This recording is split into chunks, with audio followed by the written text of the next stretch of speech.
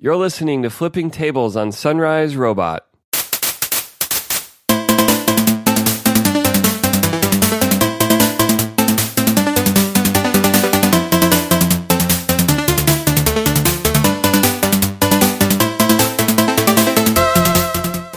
Hey, welcome to episode 147. I'm one of your hosts, Michael Edwards. And I am David Lyons.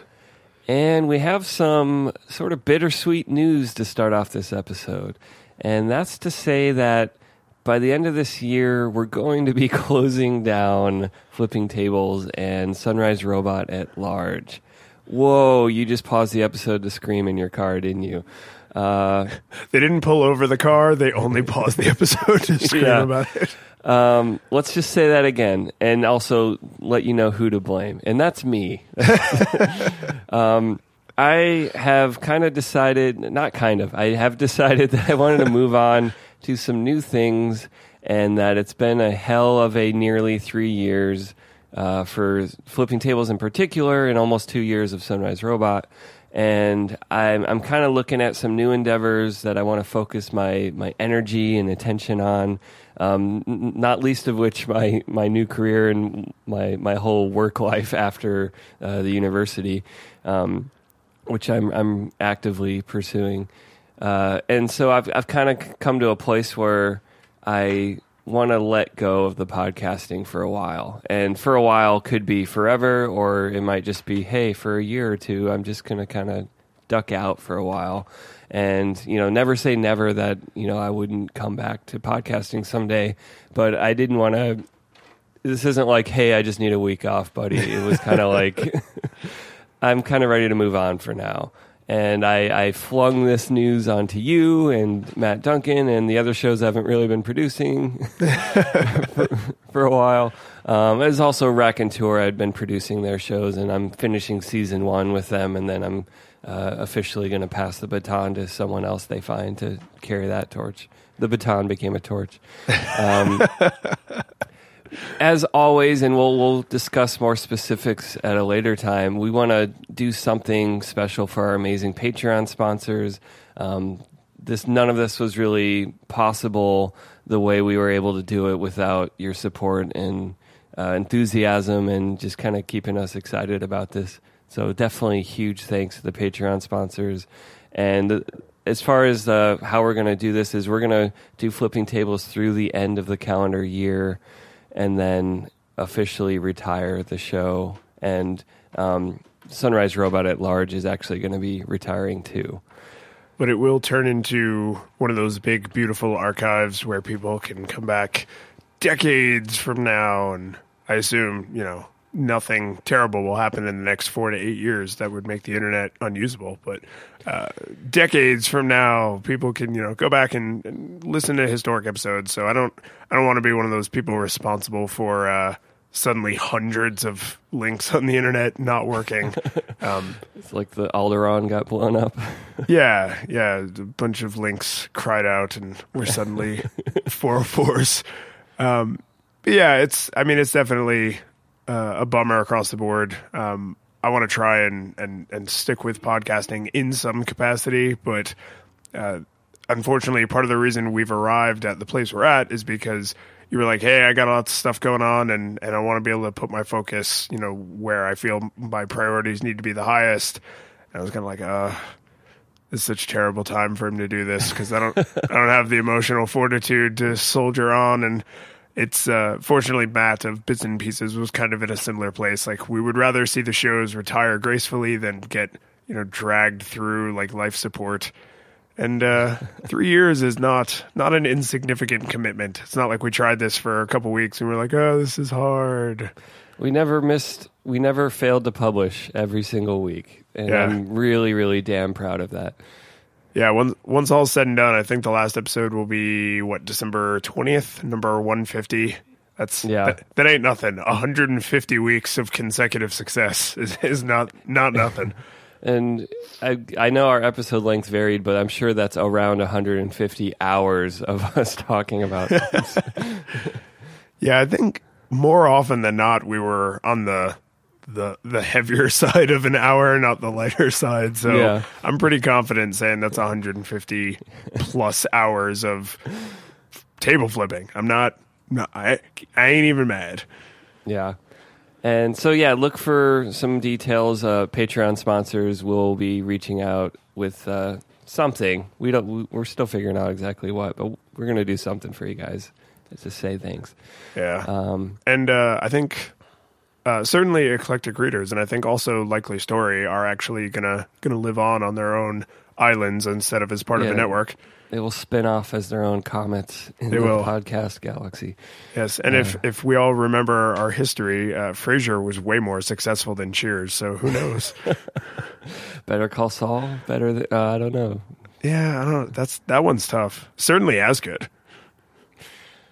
All right. Well, we do have some table flipping to do this episode, too. It's not just a weep show. So no, that'll be 150. Yeah. So let's get into it. Well, we have some follow-up from 146, and that is we had shared Polygon's video where they were kind of showing how lazy the Ezio collection of Assassin's Creed, the remakes of 2 and a few of the other last-gen Assassin's Creed games, how lazy and pathetic and terrible they were. There was a response video that kind of showed that Polygon was a little bit misleading or just bad at their job as being proper journalist about what they're covering. And this video kind of went into the details of, so a couple of things that Polygon was showing off. Number one, there was just a really ugly NPC in one of the cutscenes they had, and they were just kind of like, wow, who would release this? This is terrible. Why would you make that character? This is terrible. They didn't say that, but they kind of like, it was kind of a gag in their video where it like pans over and you're like, oh, there's a clown. And so for that particular one, it turns out that character model is totally in the original games, and all of the NPCs in the game are randomized every time you go into a cutscene. So you'd have to just win the lottery to get that guy prominently behind the focal character. But also on top of it, it looks like they've cleaned up the visuals or removed, like they've lit the characters better, and also maybe the higher res and some of the other things have made it much easier to see the faces. So it's sort of like all their lazy shorthand work on the NPCs is being revealed and shown like on a pedestal. So I'm sure some of those overworked designers that are like, oh man, I only had like an afternoon to make that guy and I didn't get to spend the proper time making a handsome young fellow. And now in this remake, they're like, look at our fine work. And you're like, no. Yeah, you do have to wonder, like, obviously some shortcuts were taken, and I mean, you can cast any aspersions you want on Ubisoft and whether or not that's fair and it justifies the price of the game and blah, blah, blah like this, but the designers presumably took some of the shortcuts they took knowing that the game was dark and like a little muddy in spots. So then for them to come back after the fact and be like, hey, we're going to remaster the game. And they're like, oh, that's great. We'll finally get to fix these character models. No. We're just going to install really bright halogen spotlights into the museum of the game you already made. And it's like, maybe don't do that. If you're trying to sell someone a house, maybe don't only point out the leaking pipes and the switch that doesn't work and the hole in the roof. Like, I'm sympathetic that there's always parts of the game, like, you run into the certain corner and the brick wall texture just doesn't look great. And it's like a journalist is like, look at how bad the whole game is. And you're like, no, that's not fair. But nonetheless, I do think the big story that comes out of this is, yeah, Polygon, you're kind of maybe pretending these were new problems, and they're not new. It's just sort of, oh, you upscaled it and now we can see, how lazy the texture was. But the story is still, oh, Ubisoft, you're kind of lazy, and this remake is not on the level of like a Naughty Dog remake or I mean, this is remake season, as we discussed last episode. The Arkham games, City and Asylum were remade, and they're basically more reflective, and there's more wet stuff on the ground. And then it's higher res, and I don't know if the frame rate's actually any better or anything, but that wasn't really a problem in the game, so who cares? And Ubisoft just kind of has this reputation of like stuff isn't always fully baked. And I think people generally regard Assassin's Creed 2 and its immediate sequels as some of the best in the series. So I'm sure buying this remaster, those games would still be pretty good and pretty fun. But if you were hoping for a full top to bottom, like reskin and, fixing bugs, that just didn't happen. So no, which, I mean, I flip flop on where I feel on the artist versus business. And it's like, oh, they should take more pride in their work, guys. But everybody keeps giving them money, and they are a business. So you don't invest more in your product than you absolutely have to if you're being like a strict capitalist about it. So I kind of sympathize with that side of it a little bit. Is like, hey, if we just spend a weekend upscaling some of these textures and brightening up some of the lighting and then slap a new logo on it and call it ready to go, people are going to give us money. And it's kind of like, I mean, I don't want to give them money for that, but I can't totally blame them for doing that kind of a lazy rehash. I am more surprised that Polygon would make this and then that someone else would fall all over themselves to point out how Polygon was kind of like lazy and just wanted a bunch of clicks. But I got to give it to this guy on YouTube, because at the very end of his video, he points out that his video used the same ugly clown guy face as the thumbnail. And he's like, hey, so some of you are probably wondering like why I used that same video just to grab clicks, like exactly like Polygon did after a 6-minute video of me ripping on Polygon, and you got me. And that's just where the video like smash cuts to the end.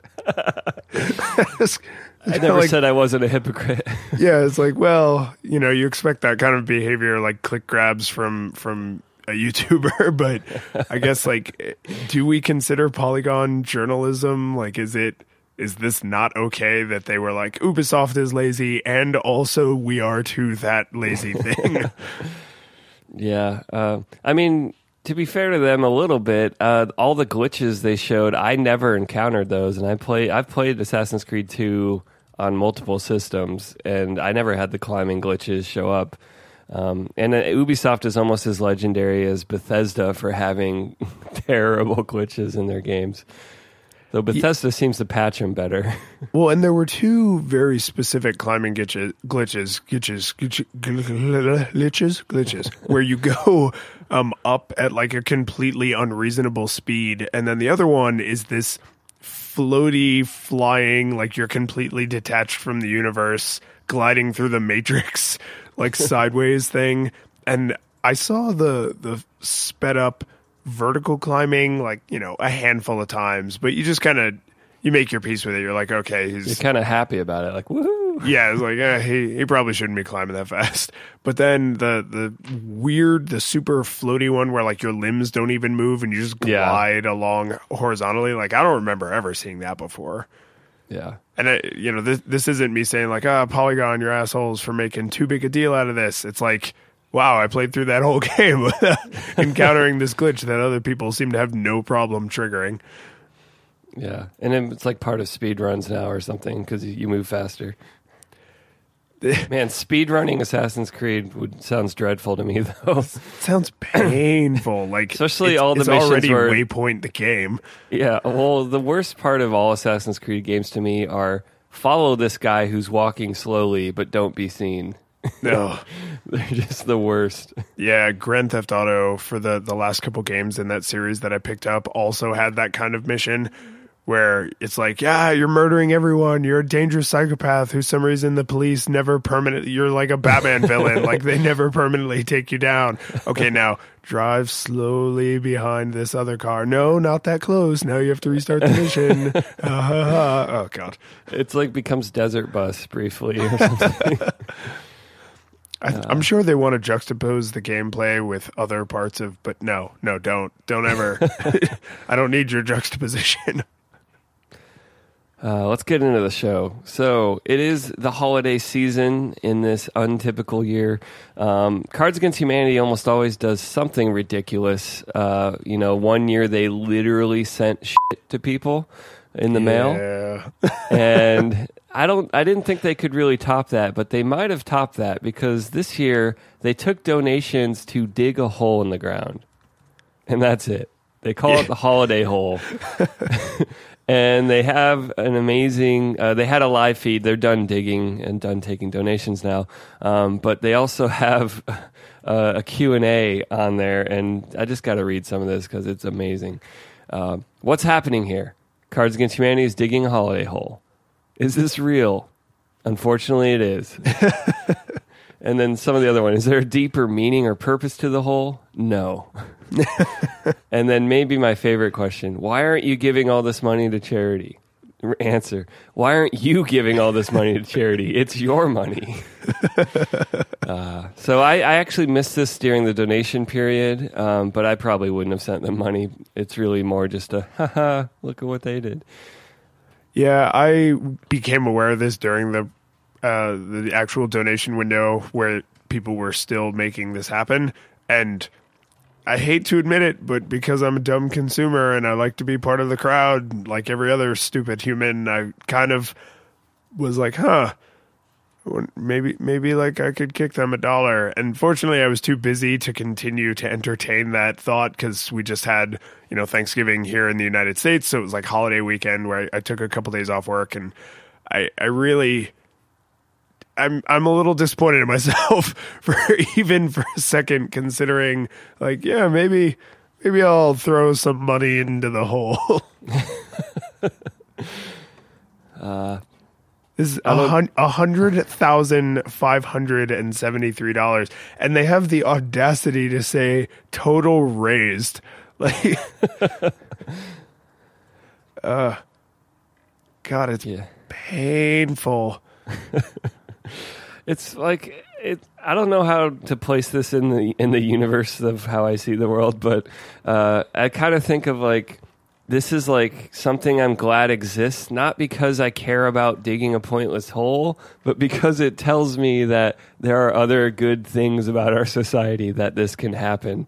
And it's like I shouldn't be giving money to dig pointless holes, but at least we live somewhere where you can give money to dig pointless holes.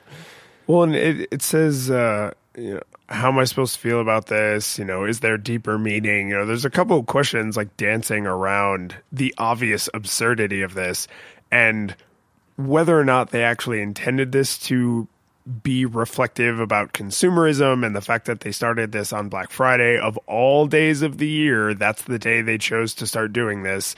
Like there's some pretty obvious parallels between this and, blatant consumerism and pointless consumerism and a society of abundance. And you just got to imagine, like, if you live in a struggling economy or a third world country and you see something like this, like, would this not just make you really, truly hate Americans?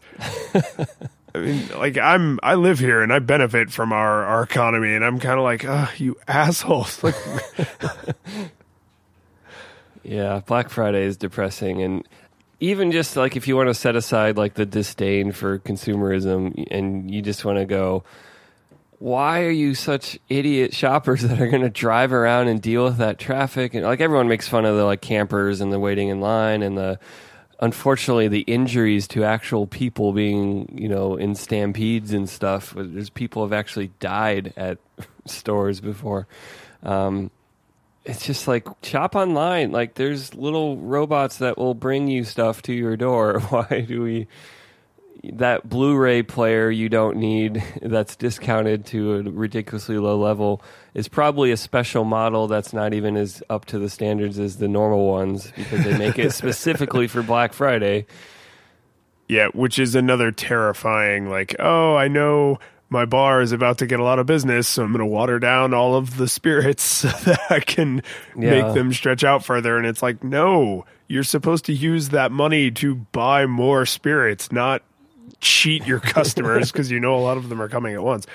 I mean, I guess if you really follow the money all the way through the chain of this experience, like the business they paid to dig the hole, at least, I guess like they had to be paid. Like that's why the digging is now done, because they ran out of donations to pay this crew. So like a business was Yeah. patronized, I guess. When they have the details in here, when it started, $1 would buy 5 seconds of digging. But as time went on and the donations grew, the amount of time your dollar would buy was going down. So by the end of the Sunday afternoon they finished, every dollar was 0.3 seconds of digging. Jeez. Which is probably closer to what it actually cost. Like I assume they needed to have like a certain amount of kind of seed starting, and then once they crossed that boundary, they're like, okay, now people are actually paying directly. Yeah. Because this is not like some moron with a shovel. Like this is serious construction equipment. There's like multiple diggers. There's multiple, I don't know what you call it, like the bulldozers, with like the big plow on the front. Yeah. Yeah, this is not a cheap endeavor. But yeah, it's not just some guy with a shovel, which would have probably also been funny. But yeah, that would have been a different kind of here's Jeff. reflection He's on just gonna society. dig. So what do you think? How many Reddit threads, how many Tumblr, how many think pieces about what this really means will this launch? And will it contribute to the discussion about consumerism, or will this just be remembered as like a bunch of people paid them to dig a hole? Yeah, I think it's 99% will be remembered as a funny joke and not so much of a clever commentary on anything. I think to that end, literally sending poop to people in the mail is going to be more memorable. And according to the numbers here, they made more money sending crap to people than digging a hole. So maybe that's the deeper meaning. People would rather receive crap in the mail. Yeah. I mean, you got to presume that most of that was being sent to other people, right? Like I pay and you receive the crap. The best thing I can say is they don't do like you wouldn't want to repeat this every year. They would the whole point of this is novelty. The whole point of this. Sorry, I'm so sorry. Time to move on. All right, we have some Google stuff to talk about. So, how is this Daydream headset? Yeah, so I pre-ordered the Pixel, which is awesome, and I'm still super happy with it. And Google had a promotion that anybody who pre-ordered or ordered by a certain date or whatever it was, you got the Daydream VR headset for freezies. And there was a delay on it where they wanted to, I don't know, delay it for some reason. And so like a couple of weeks ago, I got my, hey, we're going to ship you your thing email, go pick your color. And I either did not understand how the website worked, or I had a Henry Ford number of options because I ended up with the gray one. I really wanted the red one, but it did not seem to be any way I could change it. And it arrived, and everything you've heard about the physical object are true. It looks and feels like it's made out of pajama pants, and that's not really a bad thing because it's more comfortable because it feels like it's made out of pajama pants instead of being hard molded plastic with rubber gaskets. I always wanted pajamas on my face. Yeah, I mean, who doesn't really? Like I would donate $100,000 to get pajama pants on my face all the time. But it's yeah, I mean, it in all other ways, it is completely unremarkable. It's very much like the Google Cardboard, where you have a place to insert your phone. But I mean, it's well made. It's pretty comfortable. It's two little lenses that sit in front of your face. Everything after that is like the actual VR experience, which is really the phone and not the headset, because the headset doesn't do almost anything. It does do a few things, like it helps auto align the picture. So like if your phone is slightly off, it'll just adjust things a little bit. So there are like a few simple sensors in there, and it does come with a little, I guess you would call this a remote. It's like a little. Yeah. How many buttons are on it? Well, so is it directional plus another button? There's 5 buttons, and then there's a touchpad that you can also click. So I guess 6 buttons plus integrated touchpad. Okay. And then obviously it understands like its orientation in space, so you can like point stuff and like swing it around. Yeah. Interestingly enough, it's a VR headset, so you can't see through it. And when you have the VR headset on and you look at the controller, there's like this ghostly outline of it, so you can see not only kind of roughly where the controller is, but like how it's oriented in space. Which, so like a baby version of the Vive seeing its own controller? Yes, but since you, like, if you put it down on like the floor on a table or something, and then you go to reach out for it, you become super aware of the fact that you can see the thing you're reaching for and not the thing reaching for it. So like that's like a little spatially disorienting, because the It's sense like of telekinesis, like bring that to me. yeah, the sense of depth is really good, but not having your own hand in your field of vision, your brain is constantly like, where's your hand? Where's your hand? Where's your hand? Where's your hand? Where's your hand? It's that episode of House where he has the mirror for the amputee, so his phantom pain goes away or whatever. Oh yeah, it's like, so he's constantly like reminded that his arm or his hand or his foot or something. Yeah. Yeah. Yeah, so the controller works about the way you expect. They have a couple smart things built into it, like the two main buttons, like right where your thumb is all the time. If you press them in a certain way, it recenters the view. So like if you're playing a game or you're doing an experience where you're moving around a lot, and then you're like, oh, I kind of want to sit back down on my couch, but the main action is now behind me, you can just be like, oh, nope, now it's in front of me again. So that's like a clever little attention to detail. And even if you're not going to dramatically change your orientation, I've found that gyroscope only based stuff tends to get a little off after a while, and so being able to recenter is key. Yeah, you can recenter the view, and you can also recenter the orientation of the remote. So if the little controller gets off center, you can say, okay, I am holding my arm straight out in front of me, and then press the button and say, now treat this as center, and it'll like recalibrate. That happens with Wii U games all the time, the ones that force you to use the controller. Yeah, I mean, it's one of those things where it's like, would it be better if it was perfect and it never got off center? Yes, but it's not. So instead, just make it super easy to press the reset button. And like the view, like when it recenters the view, it happens lightning fast. Like it's very, very smooth. There's like a tiny little transition to kind of eliminate as much disorientation as possible, but it's like, yeah, sometimes you got to reset it. Like this is a reality of the level this technology is currently at. Now, what I'd like to see is I forget, budget cuts or whatever the game was called that we discussed like, half a year ago. It's a Vive and Oculus game where you're like sneaking through an office with robots and you throw knives to. Oh, whatever. yeah. Like, I don't see any reason you couldn't play that on a phone VR, especially with the remote. Like, are there gyroscopes in the remote, like to let you like throw or shake or do things? There are gyroscopes in the remote because it knows its orientation. You're right. So, okay. Yeah, so like if you hold it out in front of you and you point it up or you point it left or right, like it knows exactly where it's oriented. So then I don't know how precise they are, but I assume they're precise enough for a game like that. Yeah, and so I want to play that game, but I'm still not anywhere near building a PC and also adding $800 for the VR headset just to play beta software for the new era. And that game, like what made that game look fun was entirely like the gameplay part. So you could massively, massively dumb down the graphics and just make everything like a textureless mannequin and, to try and compensate for the phone hardware. It could look like a PS1 game because the gameplay is what I care about in that. Yeah. And so this is part of what I'm a little surprised about is there are a bunch of games that look like interesting, and then there's a lot of free experiences, and then there's just other stuff you can do with the VR headset. And there's a couple games that I kind of have on my like, ooh, I'm curious about that list. But I got this not long before the holiday weekend, and I knew I was going to have company in town, and I wasn't going to like be at my house a lot. Like we went out and did a lot of Colorado stuff for people who'd never seen Colorado before.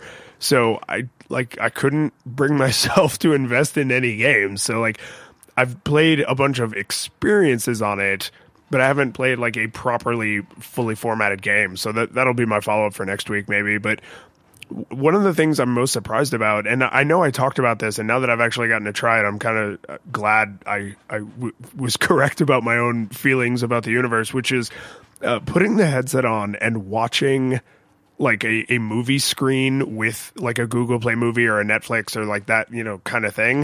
It's freaking awesome. Like it's really, there's something incredibly, oddly, weirdly satisfying about the sensation of depth and scale you get where you're like, oh, I'm sitting on a beautiful hillside on a spring evening watching Steven Universe or whatever, like cast up onto this giant screen. And the video player that they have on the Daydream, it's like you're kind of on a hill and there's like some trees and like some like Chinese lanterns kind of like lightly lighting the space. But there's this and it's like a painter style. Like they're not trying to make it look photorealistic. It looks very kind of cartoonish. But one of the tiny little attention to details that really helps the sense of scale be believable to your stupid monkey brain is as the picture changes on whatever you're watching, the glow, like the ambient glow on the trees around you in your periphery changes. That sounds cool. It's really surprisingly enjoyable. Like I watched maybe like a 20 minute episode of a cartoon on there.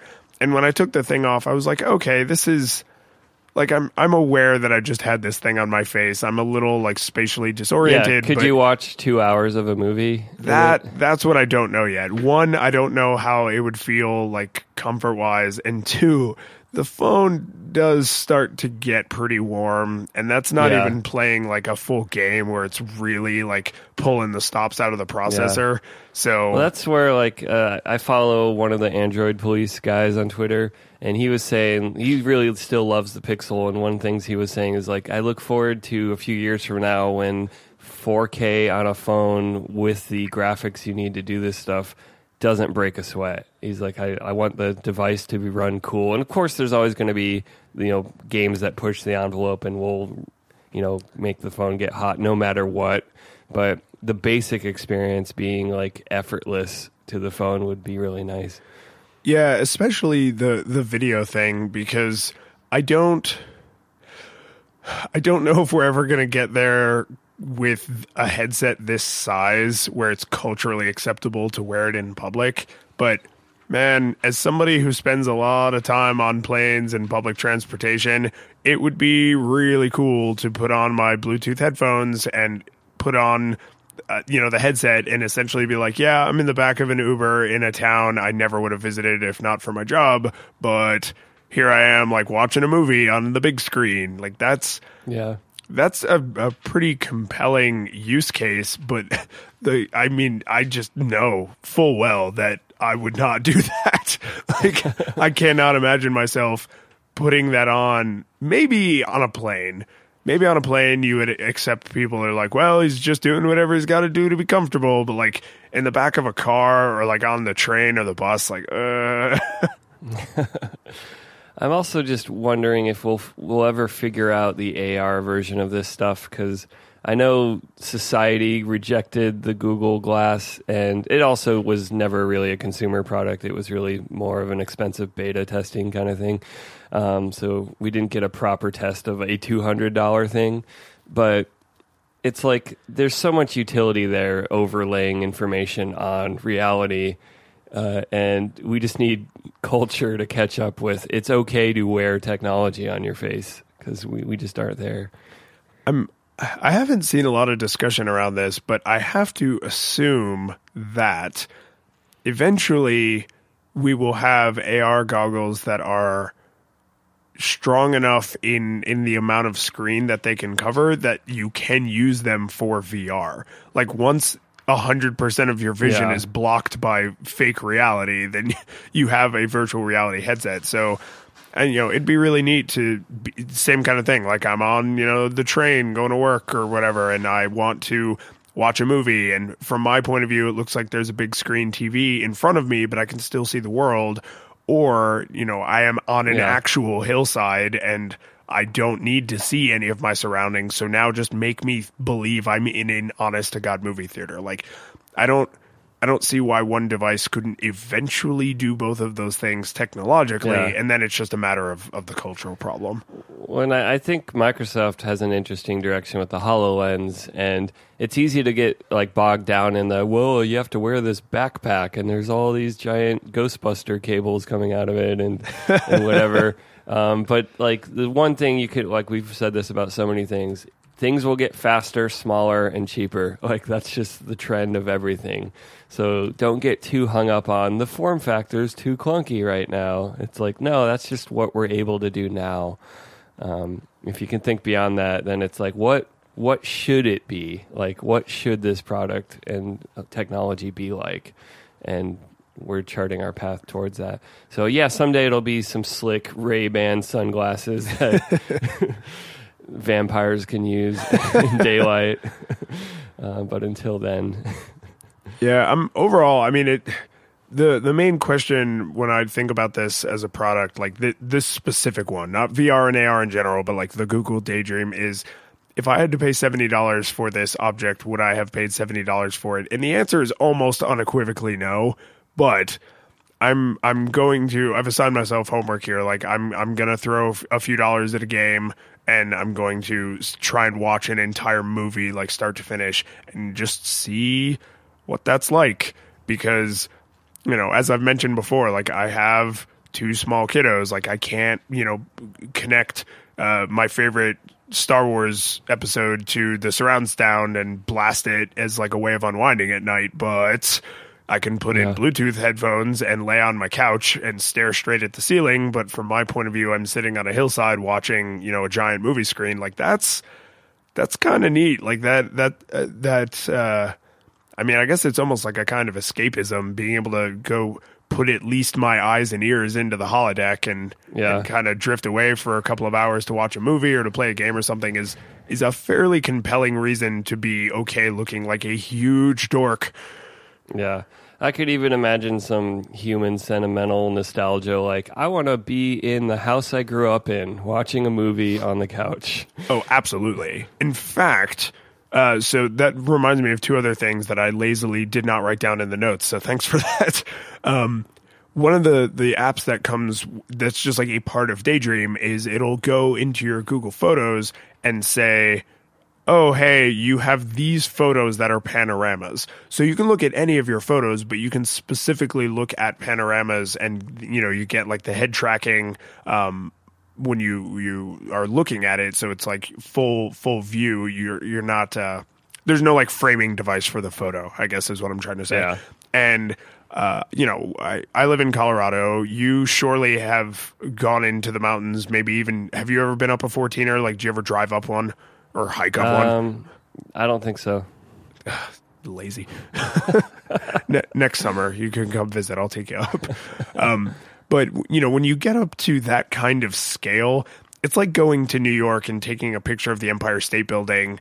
It's like you see the picture and you're kind of like, yep, it's large, but it doesn't really convey the scale at all. And sometimes, like, when you're on top of a 14er, because there's literally nothing around you, you are the highest object for miles and miles and miles in all directions. Yeah. It's totally like your mind has no point of reference. And even if you've been on one before, you're kind of like, yeah, this isn't really what it was like. But when you look at the panorama in the headset, the resolution's not very high. Like, it's noticeably like kind of, you know, potato graphics, but the sense of depth, and like when you turn your head, you're kind of like, whoa, that cliff is like right there, and then that other mountain peak is like way off in the distance. It kind of gives you back a shocking amount of that depth, even though the picture was not taken with like a 3D camera. Like, it's just a regular picture, but you having it totally like all, you know, shoved up in your retinas does make it feel a lot more like, oh, okay, I'm in it. I'm on the mountain, or I'm in front of the building, or whatever it might be. And then the other thing is, like, I want to watch a movie in the house I grew up in for nostalgia reasons.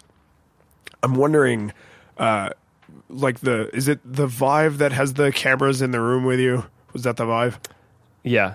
Okay, so like, you imagine that same kind of thing, and it gets really good at like tracking a person.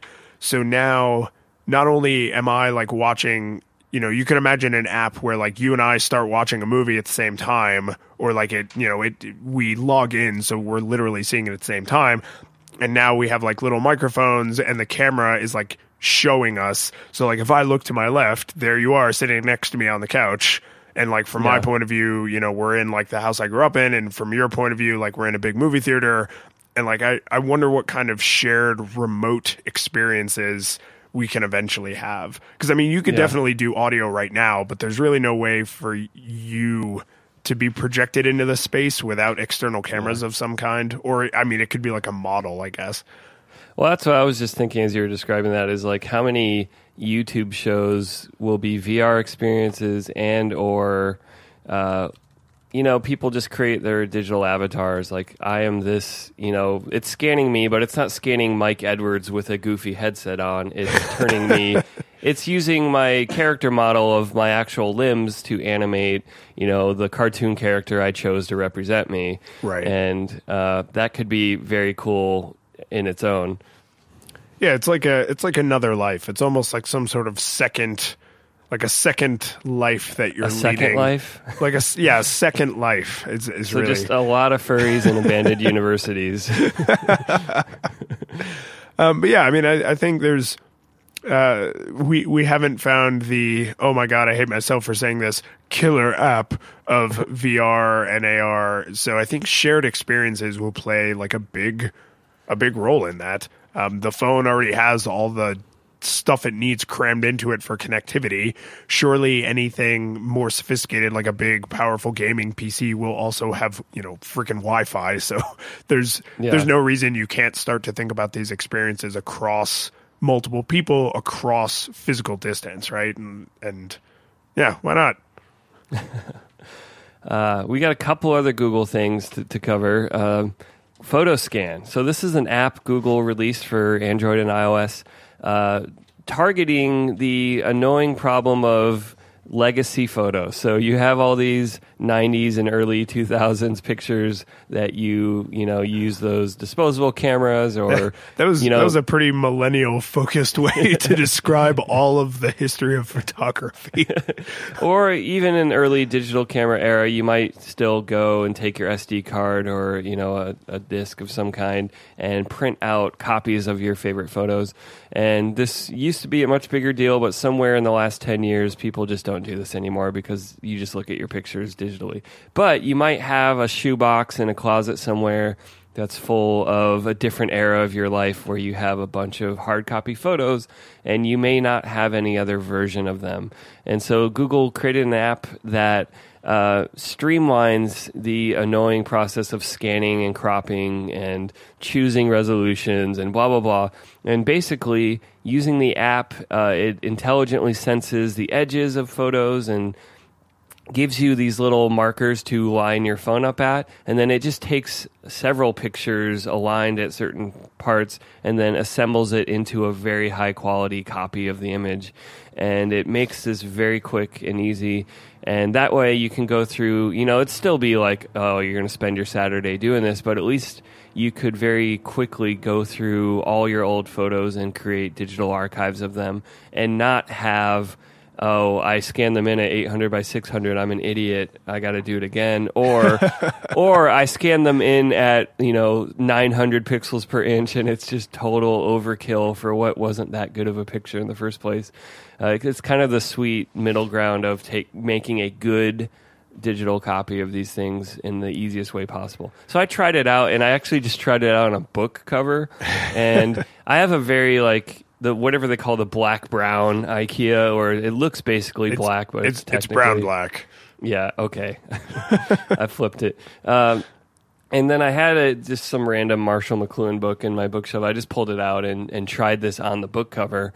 And even though the book was a very, very dark cover, the app did a great job just distinguishing the edges. And it seemed to work fine. So it's nice that it just works. And if for some reason you aren't a big fan of giving Google all your photos, it can just save them to your local camera roll. So if you just want to use this to digitize your photos, the app totally works for that. Yeah, and this is, I mean, so I had, also from the 90s when people started taking photos in the first place, I had my, giant shoebox of photographs that I took as a younger person. And many years ago, I sent them to a service and was like, hey, can you please do like a high quality job of digitizing all these, and then they send you back your photos along with a DVD that's like, hey, here's all your photos scanned. And they do a pretty darn good job, and it's not that expensive, but it's slower, and you have to like trust them in the mail. Like if that, USPS truck had gotten overturned, it's like, well, there goes all of my memories off in this service. So I mean, there's definitely some major drawbacks along with outsourcing. The drawback with this is just you have to do it yourself, and two, like it is a little cumbersome. I mean, it's amazing how fast it is, but when you're talking about at scale, it's like, wow, this okay. But the results, I think, are impressive enough to be worth it. Like, I did the same kind of thing you did. I just grabbed a random shiny object and was like, okay, shiny object, I'm going to scan you and see how it handles the glare. And, like, it totally cut it all out. It looks great. Yeah. I also think I like this probably just as much for what it represents for smart photo taking going forward. Because we've seen like the baby version of this with receipt scanning into Google Drive or Dropbox. And I love that. It's like, hey, take a picture of your receipt. We'll immediately turn it into the tiniest possible PDF that still looks great because this is just for your records. And this is like, turning cameras plus software into smart specific tools. And so I wonder like what else besides, all right, this is for scanning photos in, we already have receipts covered. Like what are the other reasons you would want to combine smart software with a camera, since everyone has a camera everywhere now, and not just dystopian identifying people in a crowd and bad government stuff, but like what are the other uses for this? And I also think this is a separate app, but I would love to just see this built in as a mode, even if it's a hamburger menu buried down. Like this should just be part of camera apps. Like, hey, you're scanning in a rectangular thing and you want this to be a neat cropped scan. Here we go. Yeah, and I assume that there'll be some kind of clever detection required before they would bake that directly into the Photos app, because what they would want to do is say, hey, we noticed you're trying desperately to hold your phone perfectly steady and it's totally horizontal and you have what appears to be a photograph in the frame of the picture. Like Clippy would pop up. Hey. Yeah, do you want to just use like photo scanning mode? Some kind of like little clever interpretation of what's happening, just the way like auto HDR stuff. Now it would be cool if it said like, oh, you look like you're scanning a photo, we've switched to photo scanning mode for you, or tap here to switch to photo scanning mode or something. Because a lot of these, I think they make them separate apps because when people stupidly take a photo of a photo, they're not thinking I'm scanning a photo, they're thinking I'm taking a photo of a photo. So sometimes baking that stuff out instead of baking it into an existing app helps people just be in the right mindset. Kind of like how like Messenger and Facebook, and then there's Instagram, like those are all arguably the same thing and could just all be shoved into the Facebook app, but like there's some benefit to saying, no, I don't want to open the Facebook app, I just want to go to Messenger. Yeah, and I mean I'm not criticizing the fact that it's a separate app. I think that's great, especially to introduce the idea to people that don't know this is possible. I think it's a great advertisement for look at what our smarts can do. This is so much easier now. But eventually it's like, Panorama or time-lapse or all these other things that started out specialized in other apps. It's like, that should really just be rolled into the camera now that everyone understands this is a thing. Yeah, I agree. I could almost imagine this being part of Google Photos and not part of the camera, just because like the document scanner is not part of the camera, it's part of Google Drive, right? You say, I want to put a thing in Google Drive, whereas you might say like, I want to put a physical photo in with my digital photos, so I will go to the Photos app. Like I strongly suspect there are... Por qué no los dos, though? Like, sometimes it definitely you open the camera first because you're like, I'm going to capture that. Oh, wait, I don't want to have to invert my process just because my mental model was flipped. Yeah, I'm sure there are whole departments or people embedded in every team at Google that are like, do we make this a separate app or is this a feature? If it's a feature, is it a default? If not, is it prominent? Like, these are probably, many people across many meetings that have to make all these decisions. These are deep UX questions that don't have automatic answers in every case. Yeah. Though, by means of segue, I assume that there are also people in all of these departments who come up with really clever computer science things, and then other people who are like, okay, now how do we make this into a product anyone actually cares about? And that's where we get stuff like quick draw or quick draw or quick draw. I assume it's, since there's a comma and an exclamation point, I assume it's supposed to be, and there's like a little finger gun emoji as the favicon. I assume it's supposed to be like quick draw, I'm going to shoot you, like shoot out at the OK Corral. Quick draw. Yeah, exactly. This is a giant, ironic air quotes game where you are given a series of doodles and 20 seconds to draw them either with your finger on your phone or with your mouse on like a normal laptop. And the AI is just aggressively guessing with every stroke of the pen what it thinks you're drawing. And the object is to try and draw it clear enough that the AI can figure out what you're drawing. And it is leading to some hilarious and sometimes kind of disconcerting and bizarre results. Yeah. So I have my most recent results that I did right before we started recording, where I had to draw a cooler, a fire truck, a hospital, a hurricane, a van, and an axe. And yeah, there's a little bit of a narrative you could pull out of that, I'm sure. But like for the fire truck, it's, you know, it's like a rectangle with circles and then like a ladder sticking up off the top. The hospital is just like a big rectangle with a big plus in the middle. The hurricane is literally just like a lollipop swirl, like a big spiral. The van, it guessed so fast I didn't get to add any features to it. So I'm not sure a human would identify this as a van. Right. And then the axe is like it asked for a square and you started a rectangle and it's like, that's definitely a square. Yeah. So I wonder, you know, not being an expert in AI, like I kind of wonder how much of it, how much about the situation does the AI know? Like, does it understand like that there's a fixed list of things that I'm drawing, so it's got to be one of those? And what lets it confirm like that its guess matches what it told you? Like, does it get to submit those guesses to a confirmation process constantly? Clearly, at some point. Yeah, I assume for any kind of AI research, you have to start with like a body of knowledge. So it has hundreds, thousands, millions, who knows, of pictures of fire trucks.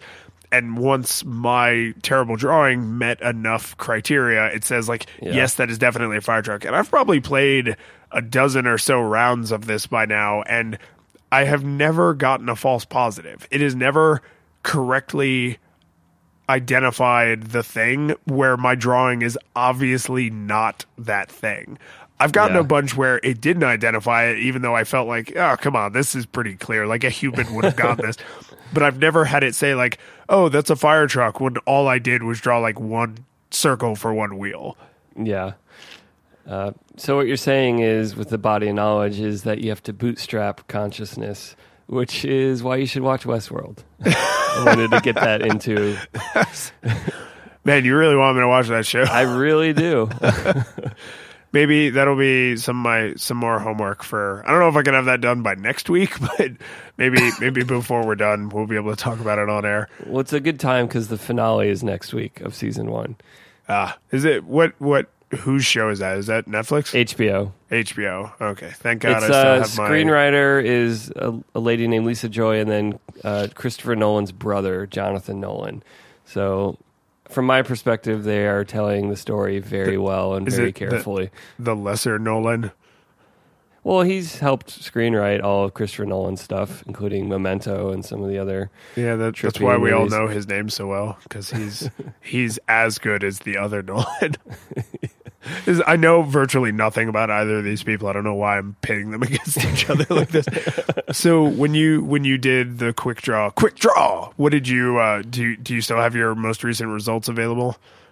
I never have done all 6 or however many it gives you to finish.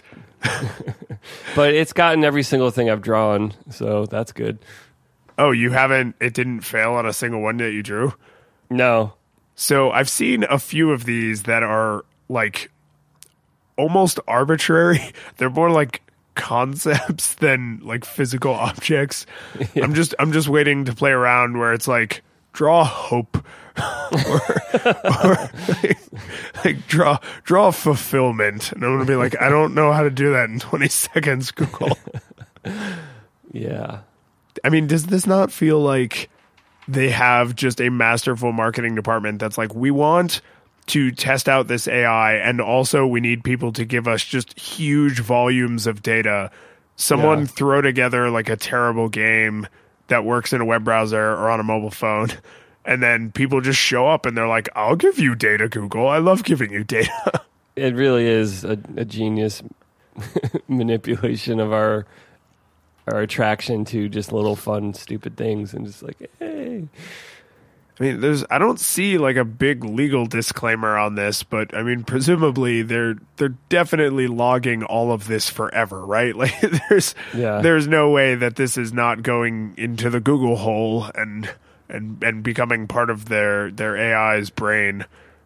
Yeah, I mean, you can go to aiexperiments.withgoogle.com and you can see, 7 other stuff they're doing, like a drum machine and a thing translator and bird sounds, and there's all ridiculous, awesome stuff here. I'm sorry, I'm trying to draw roller skates right now, and I think this looks exactly like a roller skate, and it is just not feeling it. Yeah. This next one is draw the Mona Lisa. What? I feel like you should have gotten this one. This is a little advanced for me. Whatever, you're going to draw the outline of her and then put her in a frame and it'll guess it. Okay, here we go. I'm going to try and live draw the Mona Lisa in under 20 seconds. All right, here we go. All right, I'm drawing the frame. Now a really terrible face. And then little hair. Oh, dear God, I got it. So now I have to do the last. I won't do them all right now on the show, but I have to do the remaining 3 drawings so I can get a screenshot of what it successfully recognized as the Mona Lisa. Like, it guessed as the Mona Lisa, but would it be able to guess it as the Mona Lisa over any other portrait?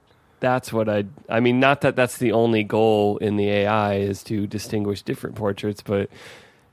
Well, yeah. Obviously, there's limitations here of you guessed Mona Lisa, but were you given the library of all portraits to decide between, or is it? This is where I assume the marketing paint has been drawn on here fairly thick, because whatever their goal is, like whatever data they're trying to collect, they have to make the process of getting you to give them data fun and engaging enough. So, could it have compared that against all other portraits everywhere ever? Almost definitely not, especially once you see in the show notes what I drew, which, oh, by the way, you can find at sunriserobot.net/flipping table/147 to see my amazing masterwork here. But I don't think that that's what they're trying to do. I think this is more about if a human being draws something that looks like this, are they trying to represent the abstract concept of portrait, or is it probably a specific portrait? What's the most famous portrait in the world, right? So right now it probably has like a fixed set of data, like if there's only, say 1,000 things it could possibly be, and only one of them is the Mona Lisa, so only one of them could possibly look anything like a hammer is never going to be confused with the Mona Lisa. So then I think they're trying to learn more about people than objects in the physical world. Right. Which makes it seem like just so much more ominous. Well, I mean, this is the future technology. We have to hope for a good society that doesn't do horrible. Oh man, we're going to do horrible things. such horrible things.